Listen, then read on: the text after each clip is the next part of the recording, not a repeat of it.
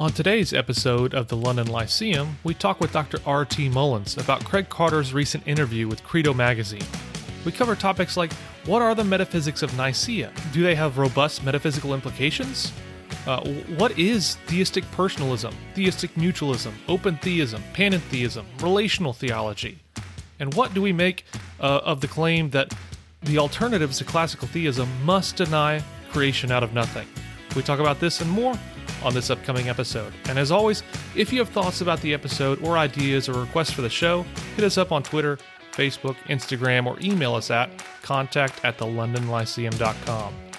Now, for the only analytic, Baptist, and confessional podcast on the planet, we think this one's going to get you thinking. I'd like to welcome all of our listeners to another episode of the London Lyceum, where we hope to encourage our listeners to think deeply and clearly. I am one of your hosts, Jordan Stefaniak. And I'm your other host, Brandon Askew. And today we are bringing back our friend, Dr. R.T. Mullins, to talk about a particular issue that came out in Credo magazine, which I think is run by Matthew Barrett over at Midwestern Baptist Theological Seminary. So I don't read this all the time. I've read some stuff in here before, and it's been, interesting, and it's been helpful for what it is. But there was some interesting, I guess, more flamboyant stuff recently from our friend who we've had on here before, Dr. Craig Carter, who said some things that I think got Dr. Mullins a little riled up. And I don't remember how it all worked out. We were Twitter direct messaging or something about it and thought it would be fun and useful to talk over some of the things he said in here on an episode, because I know a lot of our listeners, I think, like Craig Carter. For whatever reason, he's become like a lightning rod recently. Because, I think he's just, he says what he thinks. Some academics are more like even keel and just try to please everybody. He doesn't care. He says what he thinks. So I guess you mad respect for that. He's not trying to hide what he thinks. So I think we want to talk about that, and it's especially relevant because I do think there is some sort of like neoclassical revival of classical theism that seems to me from the outside looking in. Well, I don't know if it's the outside looking in. I don't know if I'm part of that or not because I'm a classical theist, but it seems that there's a lot of like bark, but little bite when you actually dig down into what they actually believe. They're really good at saying, well, okay, this classical tradition, all these fathers, Augustine, and there's a straight line between Augustine and Thomas Aquinas, who is like, the chief pinnacle or whatever. But there's not a lot of like, I actually know what Thomas said. I've read the Summa, or at least part of it, or I've read a lot of Augustine. It's kind of surface level. Anyway, that's a big introduction. So, Dr. Mullins, why don't you remind us who you are, and then maybe we can just jump into the stuff that we wanted to discuss. Right. So, as I mentioned on the show last time, I'm a philosophical theologian living in Scotland. And so I published a book on God and Time several years ago through Oxford University Press. And then my new book, God and Emotions, will be coming out in August through Cambridge University Press. Awesome. We just released today our monthly reviews and resources, and we mentioned that one in there. So I'm looking forward to reading that myself. So maybe just to get started let's see, what's the title of this article? I'm going to link to it in the show notes so you guys can find it. So he's got like an interview called Contemplating God with the Great Tradition, an interview with Craig Carter, which I think is probably the most like the spiciest takes that he's got in here that we'll be referencing. So maybe we start with just saying, he makes several claims in there, and he's talking a lot about like the metaphysical constraints of Nicene orthodoxy. What would you say are the metaphysical constraints of Nicene orthodoxy? Because I think he has a very, it's going to be packaged in Thomistic Reformed Orthodox language. And if you go outside of using Actus Purus or whatever it may be, you are leaving Nicene orthodoxy, or you're inconsistent with it, if that makes sense. Right. And so there's this question now, do we need this sort of Thomistic understanding in order to have like Nicene metaphysics? And I want to say no, you don't. And it's a very simple reason. First, Thomistic metaphysics just didn't exist until like the 1200s when Aquinas was writing. And that would be really bad, if you're trying to if you have to affirm Thomistic metaphysics, and you have to, in order to affirm Nicene orthodoxy, because the Nicene Creed is written, 325. So it's like 1,000-year difference between the two. So like that would be pretty terrible, because that would mean that nobody at the Council of Nicaea could affirm Nicaea if you have to affirm like Thomistic metaphysics. Now, there's like some other reasons here, though, why I think you can't have this sort of view, and it's because I don't think Nicaea actually has a metaphysical framework. So, like the Nicene Creed, like it was, like I mentioned a second ago, it was developed originally in 325, but then they had to add to it because they forgot to mention the Holy Spirit and a few other things. So in 381, they decided like, okay, let's have another council, let's kind of work this out again. But they don't have like a developed metaphysical system at any of this. So when you're looking at Nicaea in 325, like they don't even have their language sorted out. Like they have to develop new words like homoousios and begotten in order to distinguish themselves from like the so-called Arian party. And even then, like several members of the council, they just dropped the language of homoousios like shortly after the council. And then some of the people in the council, like Marcellus of Ancyra, like they're actually modalists, or like we might call like Sabellians. So they're accused of heresy, and they're like on the council and they're affirming supposedly like the Nicene ideas. And then on top of that, someone like Francis Young, like a church historian like Francis Young, is going to point out that Athanasius does not even adopt the language of homoousios until around 350. So that's 25 years after the Council of Nicaea. And at that point in time, Athanasius is trying to like convince other political parties that explicitly deny homoousios to join forces with him, because he's trying to get out of exile. So there's a lot of other stuff going on here that just simply isn't like this well worked out metaphysics, because they don't even have their own language worked out. So something that if you guys, I think some of you might be familiar with Stephen Holmes' book, The Quest for the Trinity. Yeah, it's like, hey, it's a really great history. So everybody listening, I'd recommend you check it out. Something that Stephen Holmes keeps mentioning several times throughout his book is that the Council of Nicaea is using terms in an incoherent way, which just means they don't even really know what they're saying. And so Holmes mentions this multiple times when he's talking about like the language of homoousios or person or nature, all of this stuff. And he's just like, they don't really know what they're saying. And so the suggestion that you'd have this worked out metaphysic there, well, it doesn't seem to stack up with what the people, like the historians, are actually saying or what's going on there. And then like kind of add on top of that, like one final thought here is when you fast forward to something like the Council of Chalcedon in 451, where like Christology is being debated, like they have all these different debates going on about what does nature mean. Yeah. And they don't even have like agreement on what terms like nature or person even mean at this point. And so J.L. Prestige, who's another church historian, he says, when you look at Chalcedon, he says they left things incredibly undefined. They offered no rationalization for their position whatsoever. And then this ambiguity led to further church councils.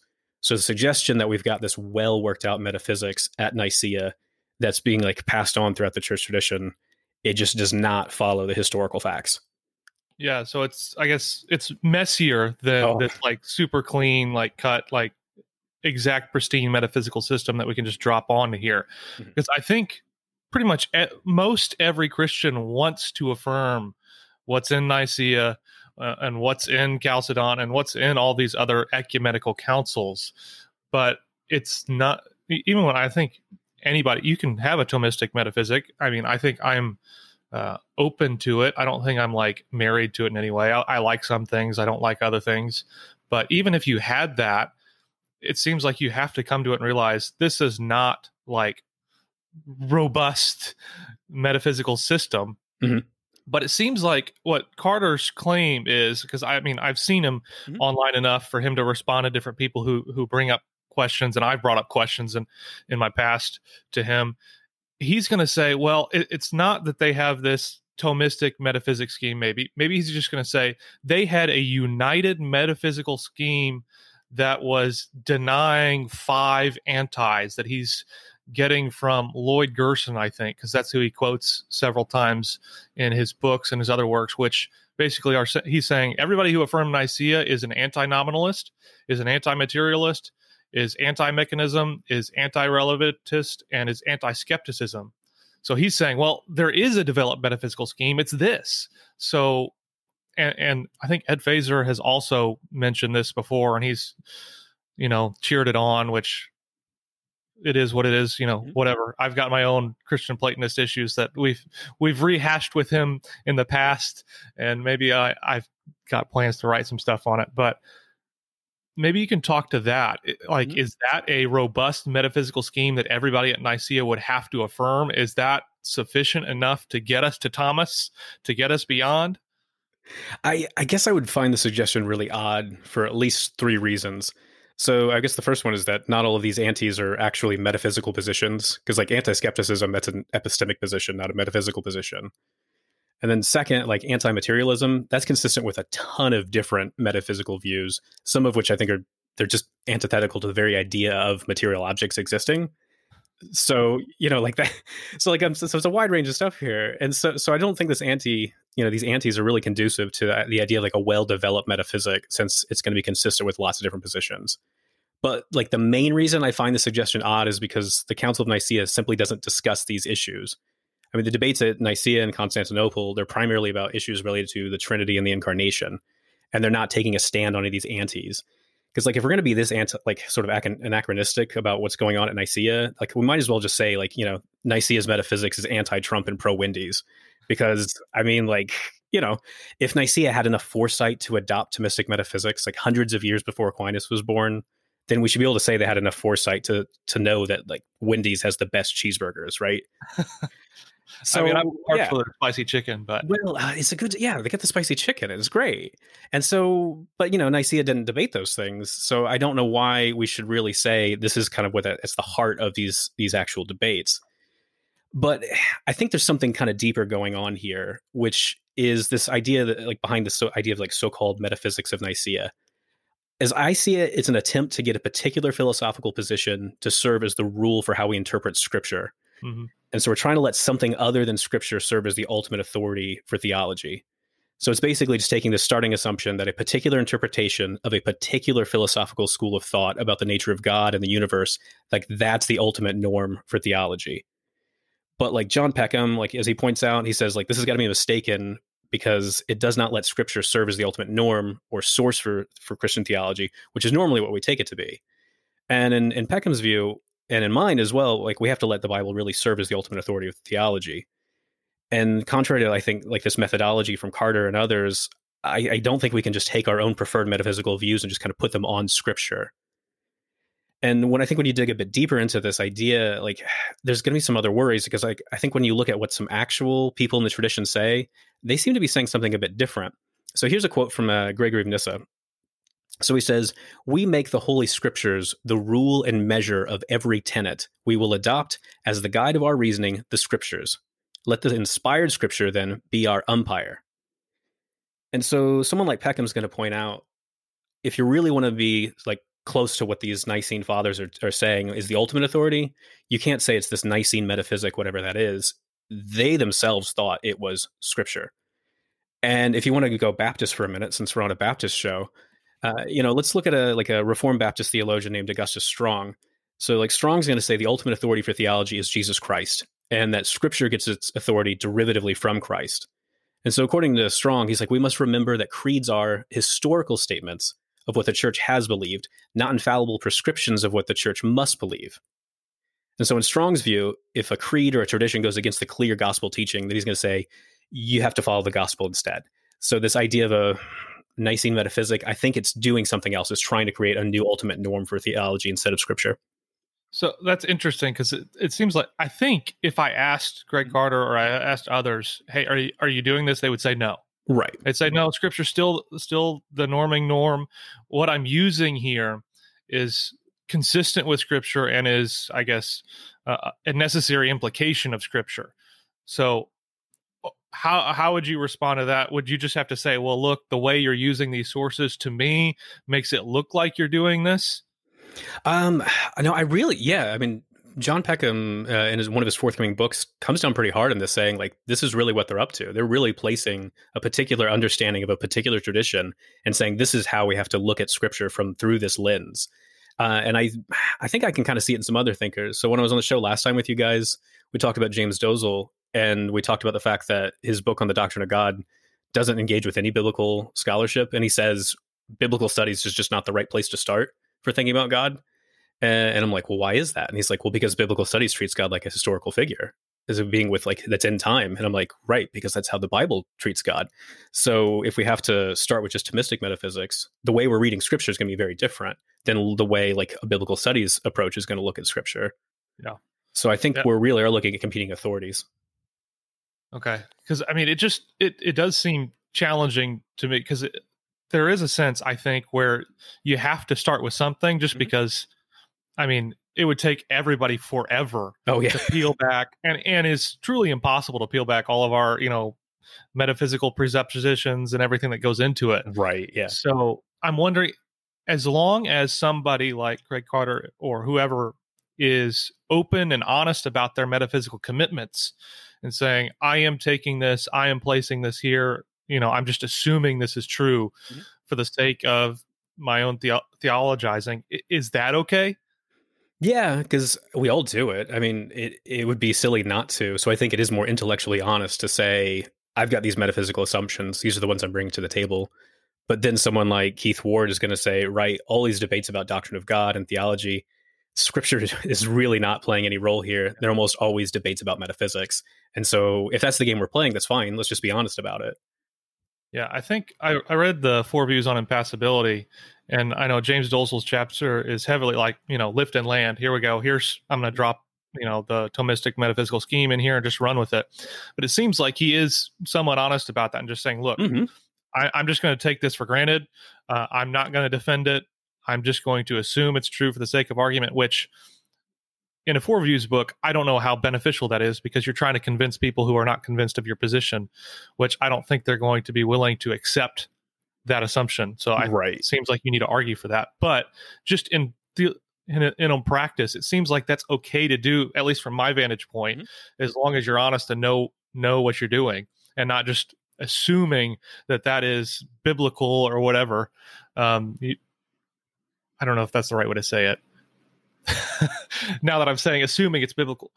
So what I think, as I think about it, we have a metaphysical scheme. It's okay in my mind to just be honest and say, look, I'm not going to do all the background work. I've already done exegetical work in the past.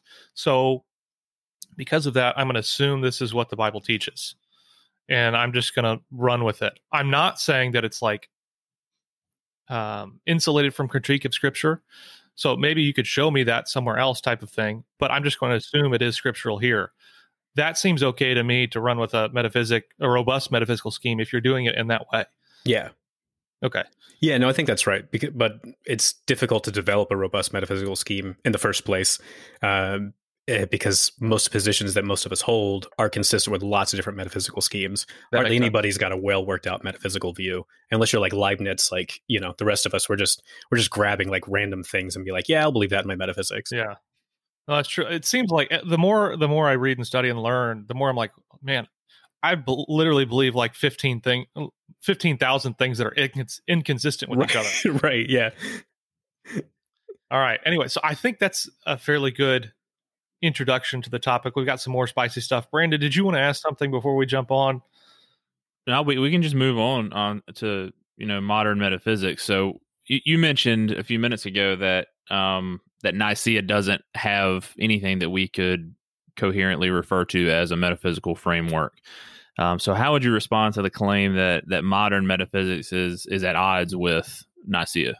Yeah, because I've seen that charge a lot where it's like, anything that's after, I guess, Enlightenment or after is completely at odds with patristic thought, medieval thought, all of that. Right, because I love where the dividing line is. The dividing line is always like the end of the scholastic era. Unless you don't like Scotus, then it's like, well, right before Scotus, that's where the line is. And so you pick your tradition how you want it. But do I think like contemporary views are at odds with Nicaea? Not as far as I can tell. And so for kind of like, I guess, like 2 reasons here. So first, like in contemporary philosophy, there's like so many different metaphysical systems and ideas. So there's no such thing as like the modern metaphysics, because there's just a million different people debating lots of different issues today. And then second, as I've already mentioned before, I just do not believe that Nicaea has a well worked out metaphysic. So what Nicaea does is they give us a set of claims that, like, as Christian theologians, we're trying to understand. And I think every generation has to use whatever philosophical tools they have and metaphysical models they have to try to make sense of these claims. So I think there's about 5 claims that you can really kind of distill out of Nicaea that are important for something like, say, like the Trinity. So the first one is going to be like, there's 3 divine persons. And then the second claim is these divine persons are not numerically identical to each other. And the third one is this homoousios doctrine, which is that they all share the divine essence. But that's, just really underdeveloped. It's not clear what that means. And the fourth claim is like monotheism of some sort, that the divine persons are related in some kind of way, such as there's only one God and not three gods. But again, it's what is that way? Ooh, I don't know.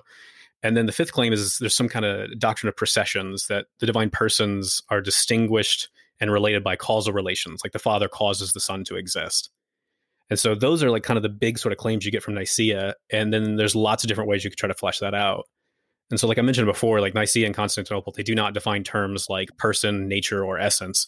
And then not even the Council of Chalcedon has these definitions figured out. So we are really left in our own way here with fear and trembling to try to work out how do we make sense of these ideas. So you can take whatever you want. You can take some Aristotelian ideas, rationalism, idealism, Neoplatonism, contemporary analytic stuff. You can do some like medieval scholasticism. I think you can do whatever you want, trying to work out how do I make sense of these 5 claims. Yeah, that makes sense. So one thing that Carter said in this piece, or he was talking about, he seems, and it really seems like a lot of people who are in that circle or whatever. I think of James Dolezal as an example. I mean, I like James. I think he's doing a lot of helpful work. I think personally, I like it when people in different tribes are doing rigorous, clear, challenging work. But at the same time, I think guys like Craig Carter and James Dolezal have talked about this idea of theistic personalism or theistic mutualism, and kind of have lumped in, I guess, open theism, panentheism, and any relational theology into this theistic personalistic term bucket. And it's all opposed to classical theism. So you have classical theism on one side, and everything else is this theistic mutualism or theistic personalism. And it seems like a lot of people have criticized this because that seems overly simplistic. So maybe before we get to discussing the inner workings of those, do you think these labels like theistic personalism are helpful, accurate, representative, or even just pragmatically useful in any way besides rhetorical flourish and, throwing red meat to your own crowd? Right. I personally think that these are really unhelpful terms. And I think that when I see people use the term theistic personalism, I instantly form the belief that they are deeply unfamiliar with the actual literature on rival models of God. Because like hardly anyone uses these terms theistic personalism outside of like the internet. So you've got like Edward Fazer, David Bentley Hart, Stephen Long, like they'll use these terms, but the overwhelming majority of work on models of God never use this term because it's just too coarse grained to capture anything. So instead, like everyone's talking about these much more well-defined views like modified or neoclassical theism, open theism, panentheism. I mean, there's whole books written on just each of these things. And I don't find books written on theistic personalism, whatever that is. So, yeah, I think it's really unhelpful. So, I guess I'll give you an example here. So, John Peckham has this recent introduction to the doctrine of God, and so he gives a survey of some different models of God here. But he has one single mention of theistic personalism, and it's buried in a footnote. And Peckham says he's not going to use that term to classify people like William Lane Craig or whoever, because he's like, this term's always a pejorative. So like, why would I use it? And I just completely agree. Like, I think it's very coarse grained, because when I look at some of these different models, like that are kind of lumped into this, you've got really wildly different views. So just to give 2 examples, consider someone like Bruce Ware and then William Hasker. It's like Bruce Ware is not a classical theist because he denies strong immutability and he denies like strong impassibility. But Ware's going to say that God has exhaustive foreknowledge of the future. And so if you kind of want to try to put him in the same category as someone like William Hasker, who's an open theist who denies that God knows the future, then I would just lose any grasp I have of saying like they affirm the same model of God. Like how? Yeah. That doesn't make any sense. Surely that can't be right, especially since Bruce Ware has written several books against views like William Hasker. Yeah. Exactly right, because he's written at least 3 books, I think, against open theism. So to say, well, but they have the same view, then I would be like, you're not paying attention. You don't know what you're talking about. Something's gone wrong here. Yeah, no, that's I think that's right. I mean, Bruce Ware's a Calvinist. Bruce Ware's got pretty much he checks all these like reformed box marks except for a couple, and to make him, I guess, in the same category as William Hasker, it does seem very unhelpful, academically, dishonest. I don't know what you want to say. It doesn't seem useful. It just seems sloppy to me. Yeah, I'm with you on that. I think if we want to engage, different viewpoints, like say Bruce Ware or William Hasker, it seems better that we would use fine grain, like here's what he actually thinks, rather than just saying, well, his view just makes God, willy nilly, super personal best friend. He's like my lapdog type of thing, or whatever you want to say. Yeah. Because that's not going to fit either of you. Because, if you're a Calvinist, you definitely don't want to say things like that. And then Hasker, he really thinks God's got a pretty hands-off approach to most things as he's providentially governing the world. And so it's just not, I don't know, it's not the sort of things we attack in Sunday school, I guess. That's good. So this quote here that I'm going to mention, that I want to quote in full, I think is the centerpiece that got everybody like, wow, why would you say that? That is wildly inaccurate. And maybe, Craig Carter, we did an episode on this Christian Platonism before, and he got wind of it, and he came on the show and talked about it. So maybe we end up doing an episode with him where he's going through these claims, explaining them. But for now, I just want to quote this, and I think it's a little crazy. So he basically says, every alternative to classical theism denies creation out of nothing. I think that is wildly implausible. So I'm going to offer this direct quote. So if you're listening and you're thinking, no way he says that, yes, he does. Let me quote it to you. He says this, quote, all forms of relational theism, from process theology to dynamic panentheism to open theism to theistic personalism to ecofeminism, all deny creation ex nihilo. The fact that many evangelical Old Testament scholars are denying that Genesis 1 teaches creation ex nihilo should set off alarm bells. It is no wonder evangelical theologians are failing to uphold the Nicene doctrine of God if they buy into this kind of biblical interpretation. These evangelical Old Testament scholars are retracing the steps of the 19th century German higher critics as they revise biblical interpretation on the basis of philosophical naturalism. In fact, one could say that philosophical naturalism is the denial of creation ex nihilo. Now, end quote. There is a lot going on in that. I think we've touched on some of that stuff already. So maybe we just touch on the hot button of, if you're not a classical theist, can you affirm creation out of nothing? I want to say, yeah. And I can give you lots of examples of this. So, because I think this claim is just demonstrably false. So let's just keep it Baptist for a moment here. So, consider two different Baptist theologians who fall under this really nebulous category of theistic personalism. So we got Bruce Ware and William Lane Craig. So imagine walking up to Bruce Ware and accusing him of denying creation ex nihilo. I just don't imagine that going down very well. Or imagine walking up to William Lane Craig and saying that he denies creation ex nihilo. Imagine walking up to William Lane Craig, the author of the book Creation Out of Nothing, and telling him that he denies the doctrine of creation ex nihilo. That's this. I just think this claim from Carter cannot be taken seriously. But, let's put the Baptists to the side for a moment here and give a couple other examples. So open theism. So the open theists, there's various authors that contributed to this 1994 book called The Openness of God.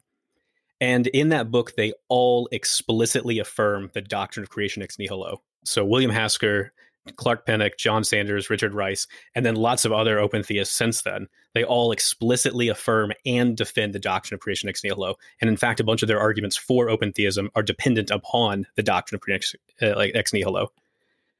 But then but Carter also lumped in there some panentheists. And this is going to be really tricky because I've done a lot of work on panentheism. Some panentheists, like Philip Clayton, who's one of the kind of the biggest living panentheists today, Clayton explicitly affirms creation ex nihilo. Whereas others like Benedict Gurke, they say that panentheism ought to deny creation ex nihilo. And then when it comes to process theism, ecofeminism, and then this newer term relational theology or relational theism that my friend Tom Ward is working on, these views, they're usually pretty explicit that they are in fact denying creation ex nihilo. So at least that part of Carter's comment I think is correct. But again, you just kind of notice how impractical and plausible it is to lump all of these views together because they just wouldn't make sense of all the different disagreements they have. Yeah. So, as I think about claims like this, it seems to me at least when you make overly bombastic claims like this that are not accurate, you end up actually hurting your cause, because a lot of people, you can find it on social media. It seems like everywhere. They're like deconversion stories where, they learned about some stuff in like youth group or whatever, and then they go off and they find out that the claims that they heard are like wildly incorrect or implausible, or just like this. It seems like just not very like fine grained in any way. So it's true about some, it's false about others. So maybe they read Bruce Ware and they're like, he doesn't deny creation out of nothing. Like, so if he's wrong about this, where else is he wrong? And then it leads you down the step of like, well, if you can't be accurate about this one thing, I can't trust you for anything else. So it seems for me, just from a practical standpoint, you wouldn't want to make claims like this just because you don't want to show yourself as untrustworthy as a guide for truth. Brandon, you were going to say something? Yeah. So Jordan, you're usually the one who tries to be charitable, so I'll put that hat on here. Yeah, go for it. So, and I'll admit the quote doesn't look good, but let's say we ask him and he says, well, what I'm really getting at is, if you hold one of these positions, then you can't consistently affirm creation from nothing. Okay. No, you're right, and I think that's probably what he is trying to say. I'll give you that. I think that's what. Yeah, and I think he, as maybe he tends to do sometimes, his language gets a little bit ahead of him, and he makes a bigger claim with his words than he's actually trying to. But I think he would just say that, if you deny simplicity and doctrines like that, then you're going to be left with a God who's not creating out of nothing, because there are these, metaphysical parts that are already there and all this stuff. I think he would probably say that, but I just don't know. Maybe we just need to have him on here to respond to this, but because I do think that would be fair if we're gonna, have this discussion. Maybe he can come on, but I just wanted to offer that reinterpretation of his quote, that maybe that's what he's trying to say. Yeah.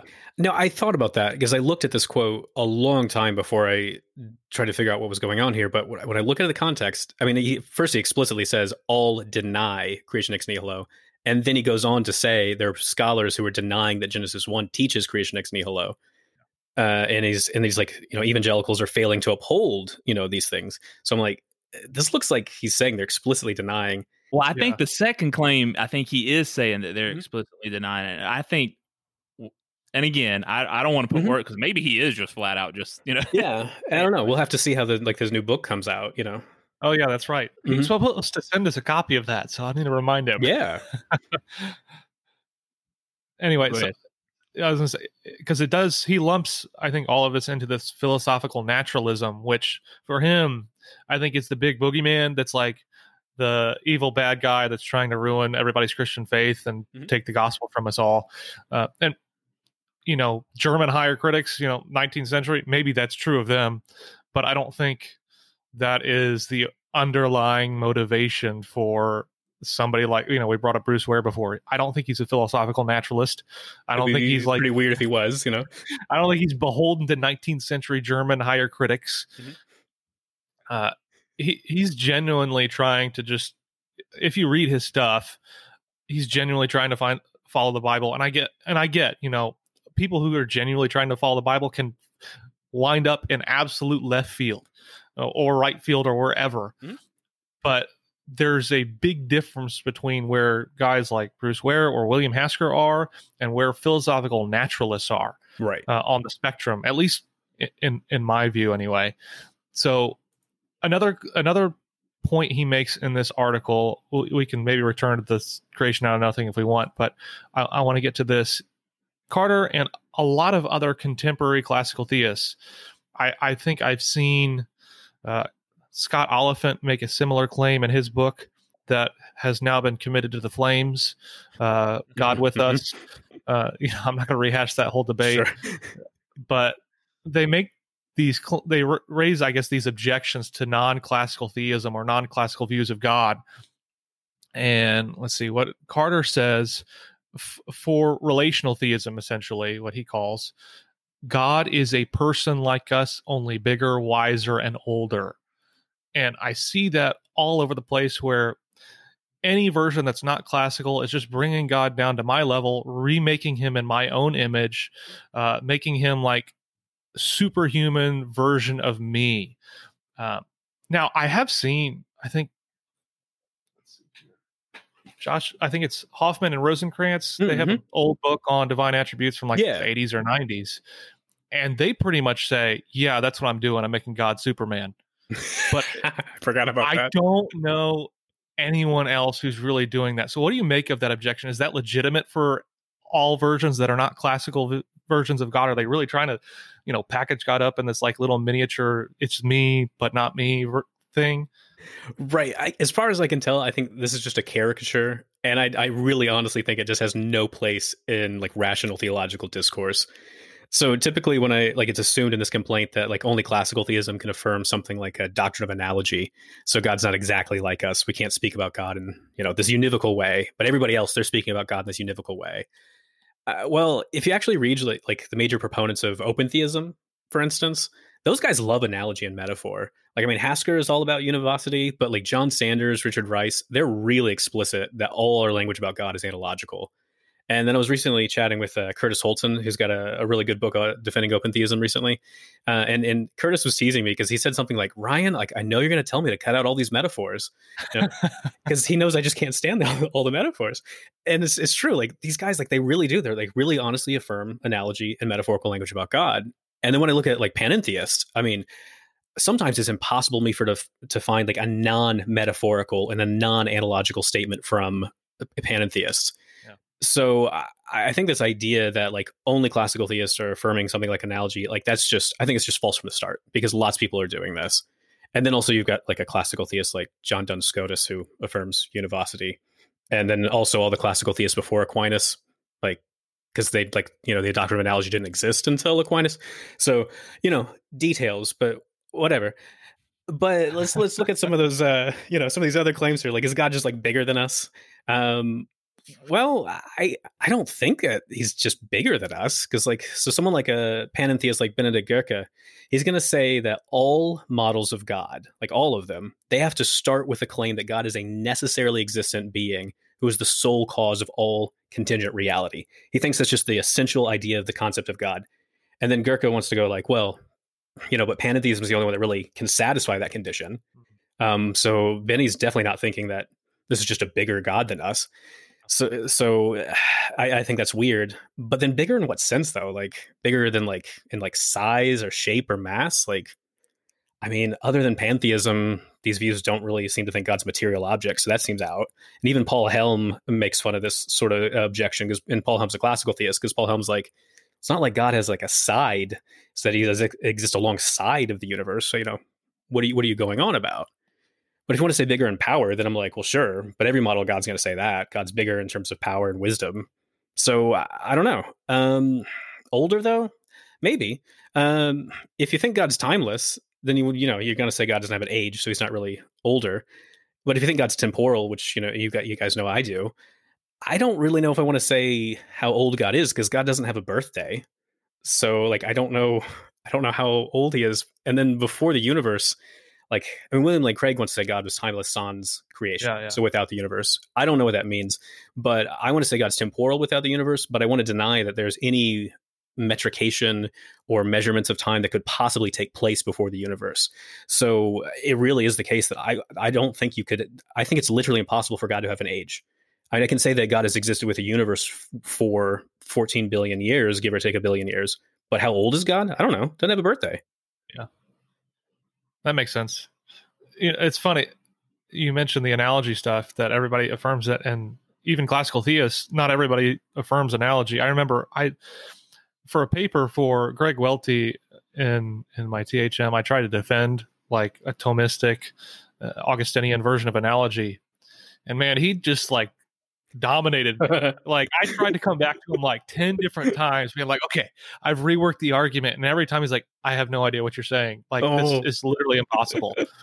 So I'm like, analogy, like, I guess I affirm some version of analogy, because I don't know, it depends on what you mean by analogy, and depends on what you mean by univocity. But it seems like everybody just makes univocity a boogeyman. and then sneaks it under the back door in their doctrine of analogy. Right. So I guess that's for another episode anyway. But it seems what you were saying is right, that classical theists use analogy and sometimes univocity. Non-classical theists are using both. And I guess it just depends on who you're talking to if this is even remotely close to accurate. It seems like, as we've mentioned, I guess throughout this, it's just this really big coarse-grained claim that's more for, like, I guess, rhetorical, like, get your base riled up, than it is for giving accurate representations of others, which I think, at least on this podcast, we try to encourage critical thinking and encourage people who think like us, don't think like us, and think really weird stuff on here and talk about it and just be like cool with each other. That's one thing I've always loved about analytic theology, is that it seems like everybody in that guild, no matter what you think, you're a classical theist, you're not a classical theist, you're an atheist or whatever, everybody's really cool with each other. I know. They're like, yeah, I completely disagree with you, and I'm going to, like, write a big paper against you, but, like, we're going to be friends and go hang out afterwards.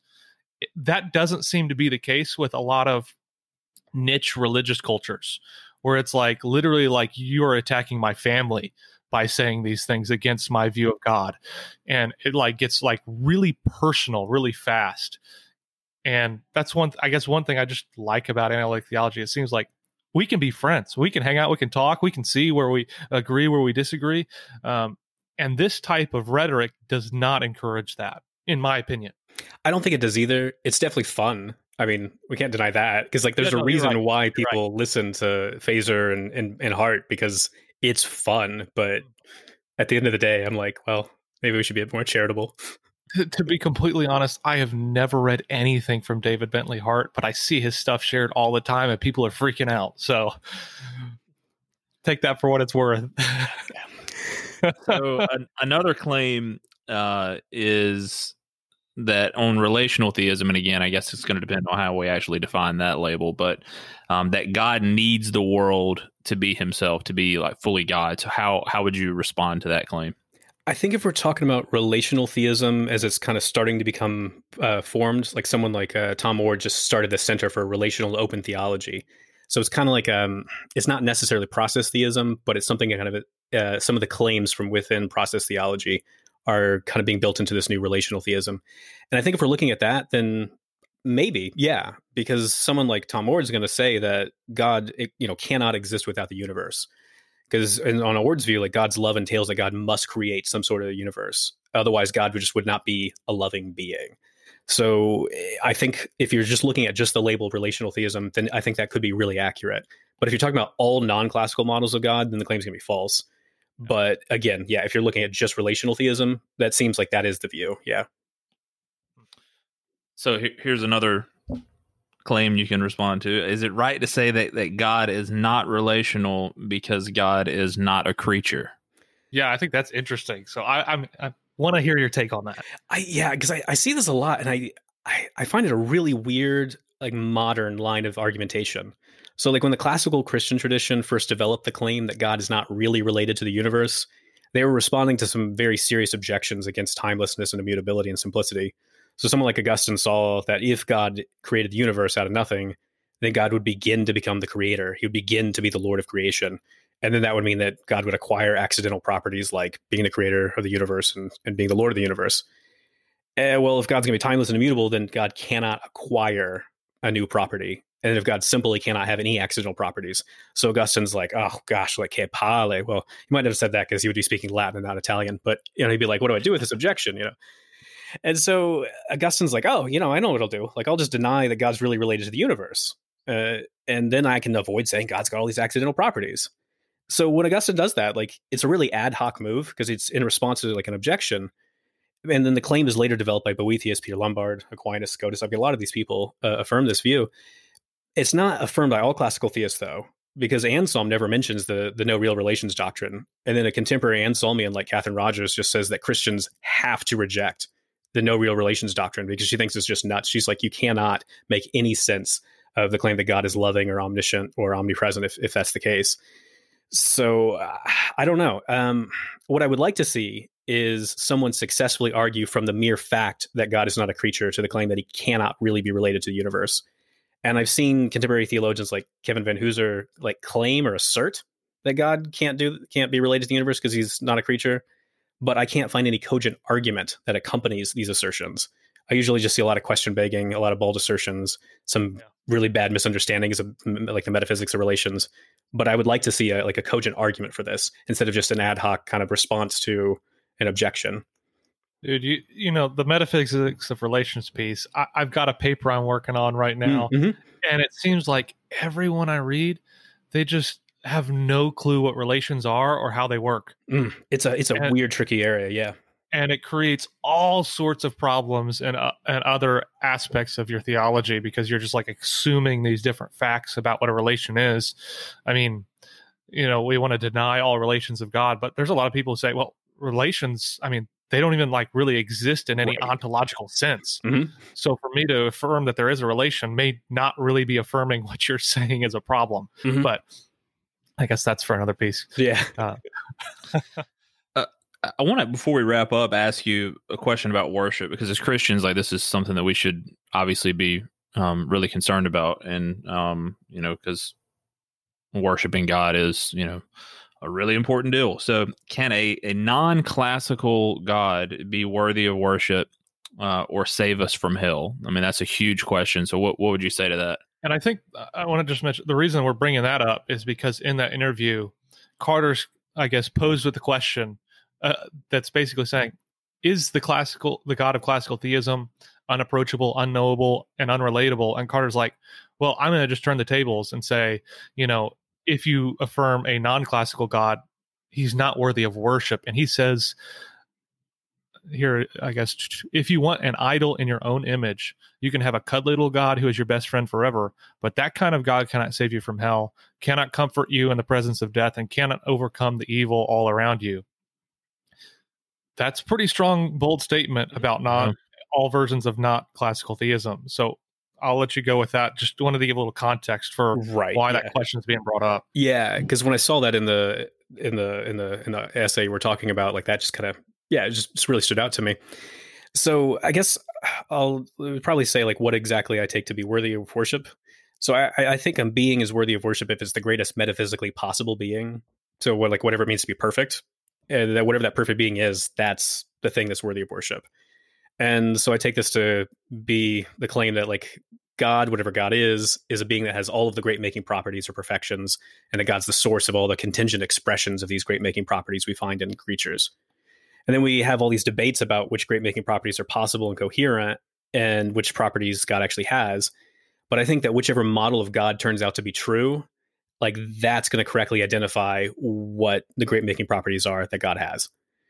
And so given that, then I think it's plausible to say that all models of God are affirming a being that is worthy of worship insofar as they're attempting to articulate what the greatest possible being is like.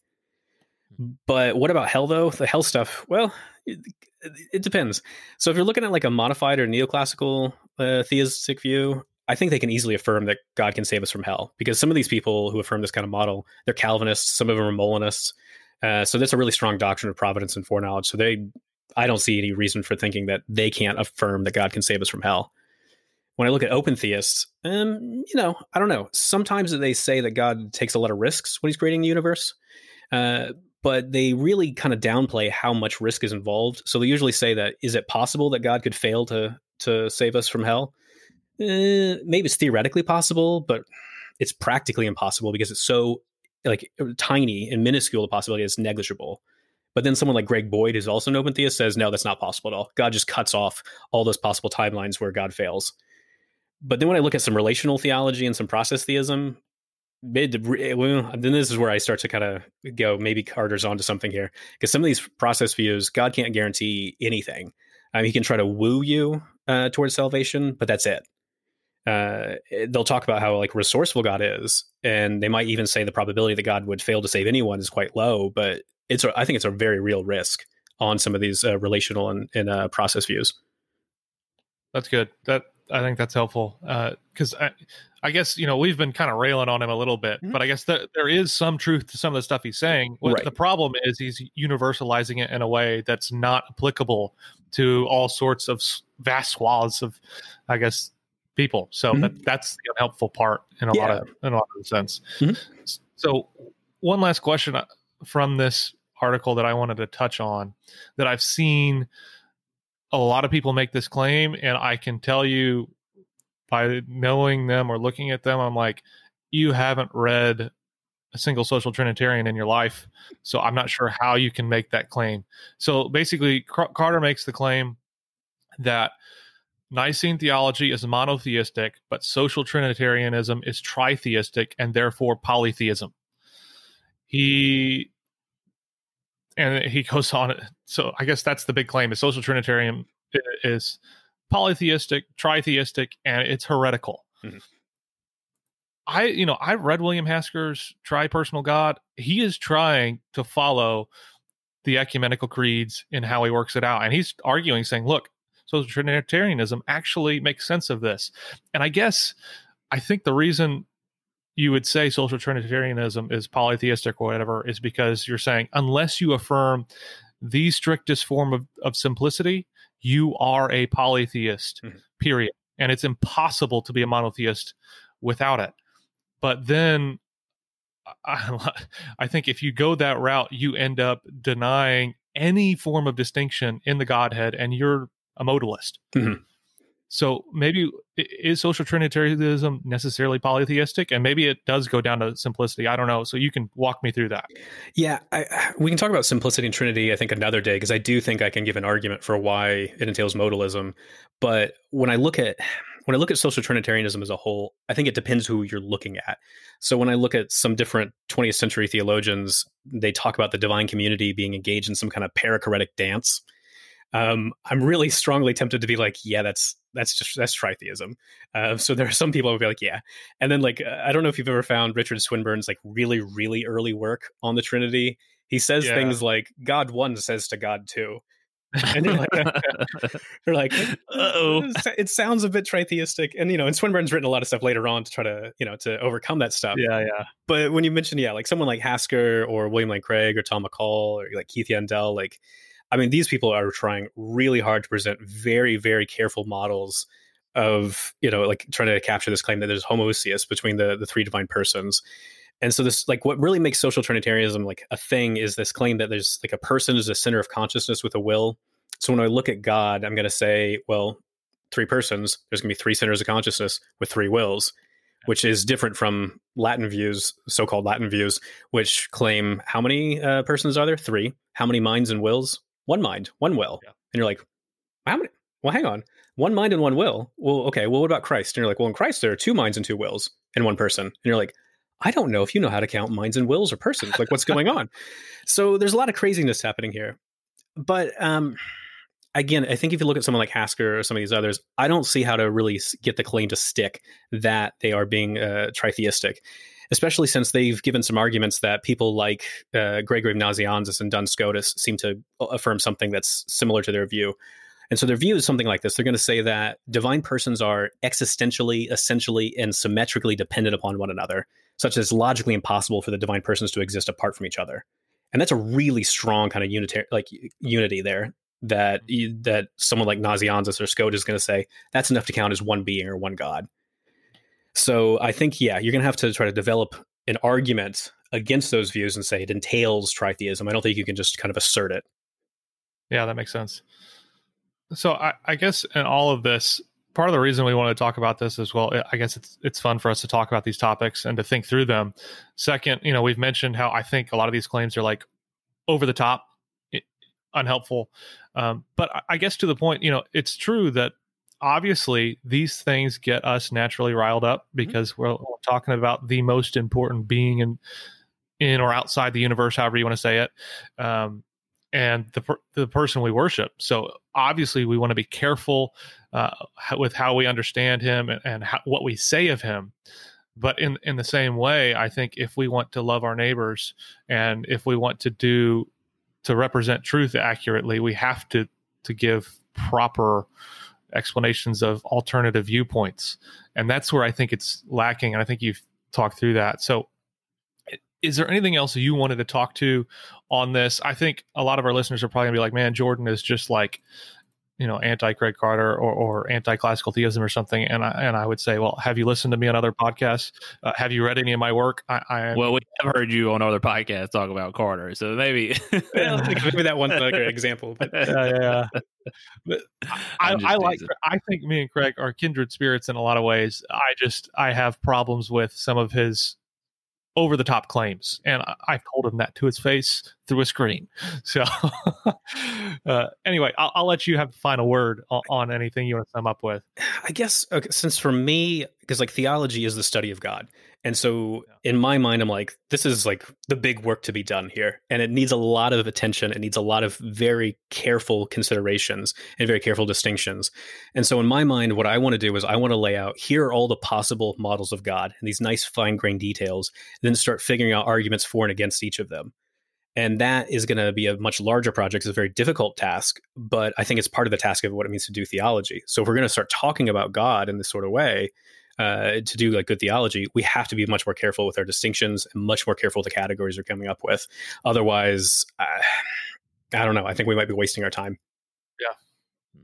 Brandon, did you want to have anything you wanted to add? Because I think for the most part, I've kind of owned the interview on this one. No, I thought it was a good place to continue the conversation, and maybe Carter can come on and respond if he'd like to, and we can keep it going. Cool. All right. Well, as always, we recommend you guys check out all of Dr. Mullins' work. I think he writes in a uncommonly lucid way.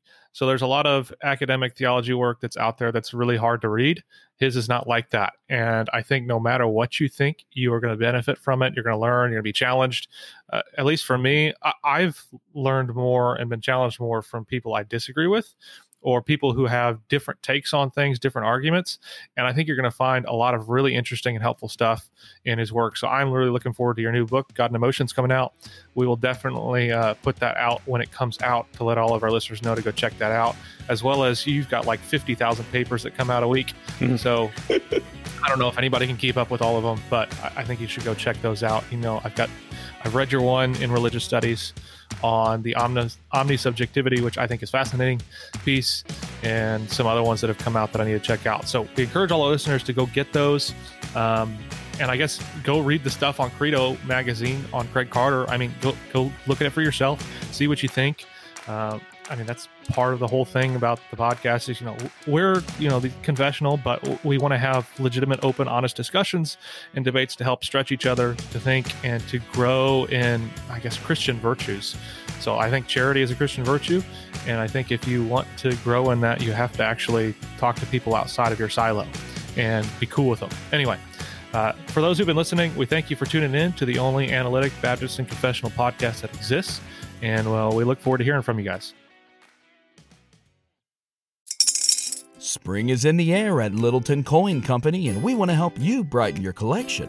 Visit us at littletoncoin.com all month long to enjoy 15% off your purchase. With a wide selection of coins, paper money, supplies, and more, Littleton Coin Company has something for every collector's taste. Use promo code SPRING at littletoncoin.com for 15% off your purchase all month long. Restrictions apply. Littleton Coin Company. Serving collectors since 1945. When you visit Arizona, time is measured in moments, not minutes. Like the moment your work stress disappears as you kayak through the canyons. Or the moment you discover the life-changing effects of prickly pear chocolate. But nothing beats the moment you see the Grand Canyon for the very first time. Visit a new state of mind. Learn more at hereyouareaz.com.